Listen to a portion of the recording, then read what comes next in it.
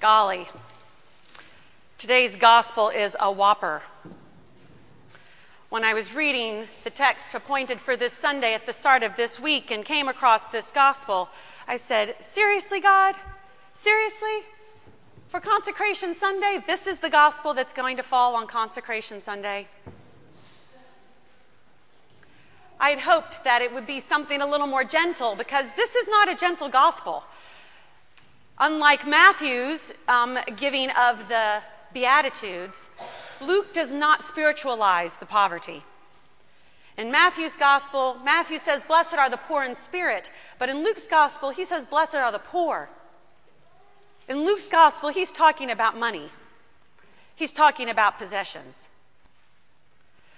I looked for another message to deliver to you today in hopes of finding something that maybe would be more welcomed. But God reminded me in my prayers that I'm not in charge of your listening or your response. I'm only in charge of the delivery. So I hope that you won't shoot the messenger. Perhaps you've gotten warmed up in the awareness that God favors the poor. As one commentary said, God is partisan. God is always on the side of the poor. An interesting word at this time in our life together. Maybe you've become aware of that because we've been reading Luke all year long, starting at the beginning of Advent, the starting of the church year last year, the Sunday that falls right after Thanksgiving. We have been working through Luke all year long, and so you've heard of God's favor of the poor. It's in Luke's gospel that Mary sings her song, as we know it as the Magnificat. And you remember these words. She sings, his mercy is for those who fear him from generation to generation. He has shown strength with his arm. He has scattered the proud in the thoughts of their hearts. He's brought down the powerful from their thrones and lifted up the lowly. He has filled the hungry with good things and sent the rich away empty. A little further in Luke's gospel, in the 4th chapter, Jesus is at his hometown in Nazareth and is reading from the scroll of Isaiah in the temple. And the passage that he was appointed to read on that day were these words. The Spirit of the Lord is upon me because he has anointed me to bring good news to the poor. He has sent me to proclaim release to the captives and recovery of sight to the blind, to let the oppressed go free, to proclaim the year of the Lord's favor. You remember probably from that story that Jesus says, today these words have been fulfilled in your hearing. And the people who heard him say that grew angry and drove him out to the edge of the cliff because they wanted to push him off. Luke's gospel has other stories that highlight God's favor for the poor.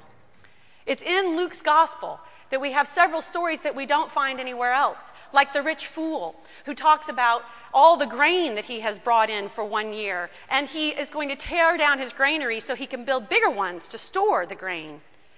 And in that gospel, Jesus says, you fool, your life will be taken from you this very night. And now where will all of that go? It's in Luke's gospel that we read about the rich man and Lazarus. As you recall, the rich man lives a life of luxury, and Lazarus is outside of his gate, filled with hunger and sores.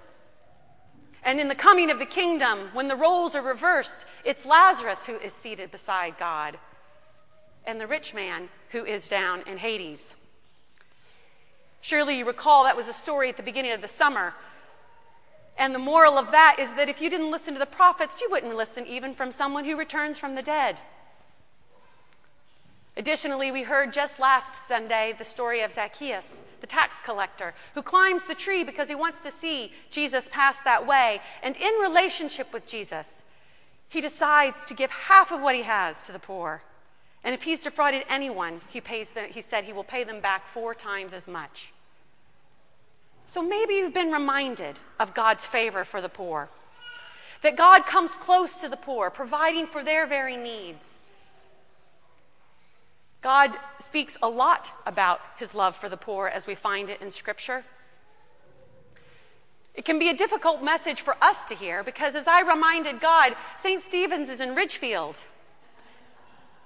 Ridgefield is in Fairfield County. Fairfield County is the richest county in the richest country in the world. That's what the data shows. But again, I think that this has good news for us, to remember that God is with the poor.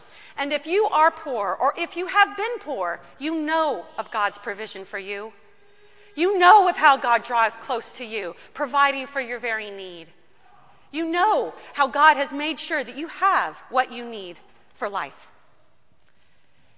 There are so many references in the scriptures about money and possessions, and I think it's because money is just really a benign thing. It can be translated into all kinds of stuff, and so often we do. We use it to address all kinds of things.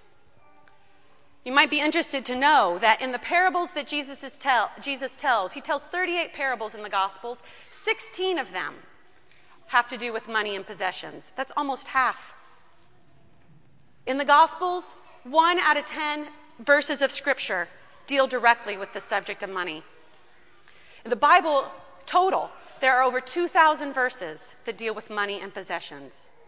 And I have to believe it's because we often use money to address bigger things that actually money doesn't satisfy. Only God satisfies those very longings. Sometimes people use money to address their worry. Sometimes people use money to address their fear. Sometimes people use money to give them a sense of security or power. And we are challenged by the gospel message to not put money where it doesn't belong. That the real answer to the worry and the fear and our desire for security is alone in God, as we know God in Christ. I thought I might offer up a little bit of a visual image of this. I have here in this shoebox something that is very breakable. It's a light bulb. And you can imagine that if I were to just place it in here and this were to make its transit or something, it would get broken. So I padded it, you see. I put a lot of paper in there to keep it from jiggling around. And I think this is about $41 worth of safety. If I throw in the ones on top, it comes to $50. But you can see that it's definitely safe. So what would happen then if I were to take out this money? Millicent, can you bring me the offering plate? Let's see if it might fall out a little bit, but you can just come back and get it in a second.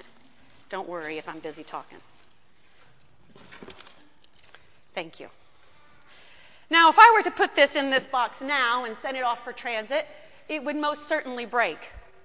So we know that just with these very tangible, real things, some padding is necessary, but I think maybe bubble wrap would be good, or even some plastic grocery sacks, or even torn up newspaper. There are other ways to get this safely there than to use money. But what if we use this as a metaphor for all that's valuable in our lives? We too want to make sure that that which we care most deeply about makes it through life. That we don't lose what we really find important, which we know is vulnerable and fragile. And so sometimes we want to fill this with money to make our lives feel safe.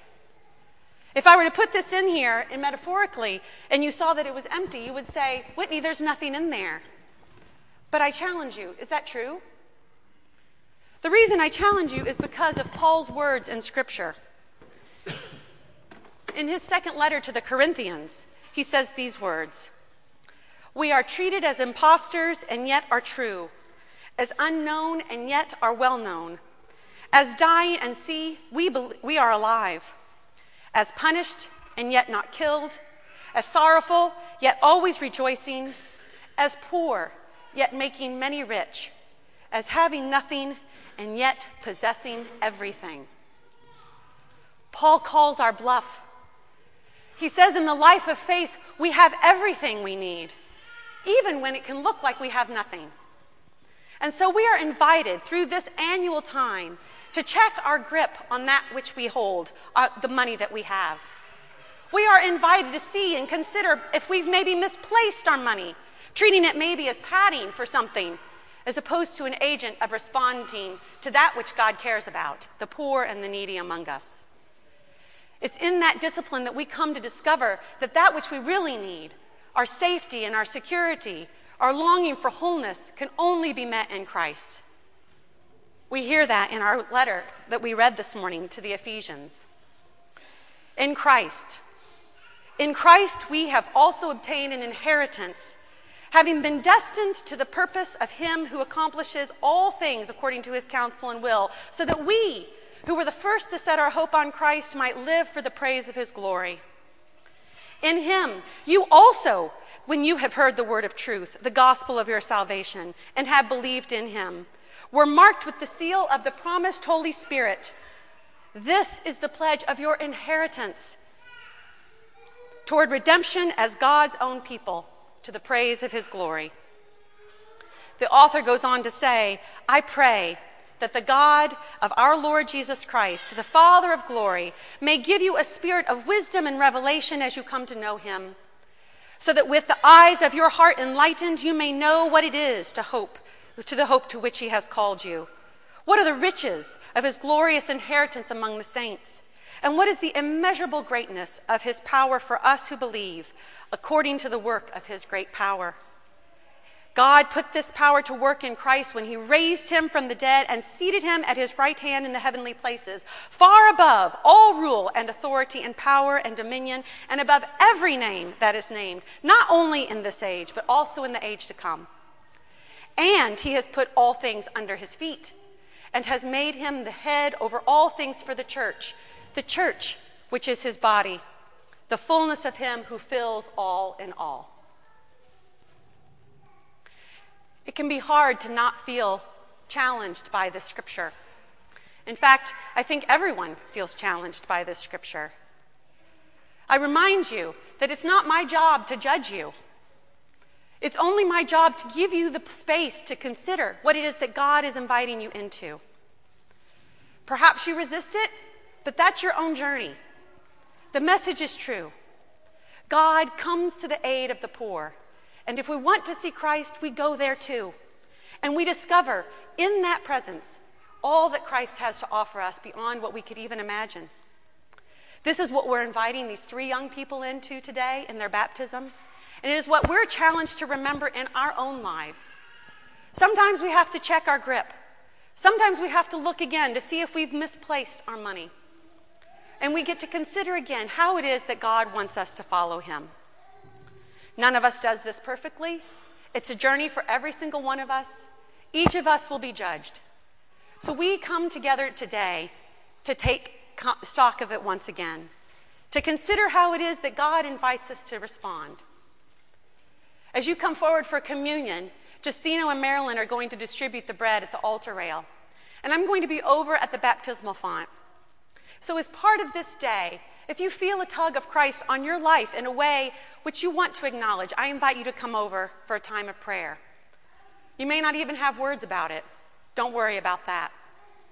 We are invited to live for the praise of his glory. We are encouraged to know that that is all that we need and want. It will fulfill us beyond what we can ask or imagine. To live for the praise of God's glory is God's call on each of us. Amen.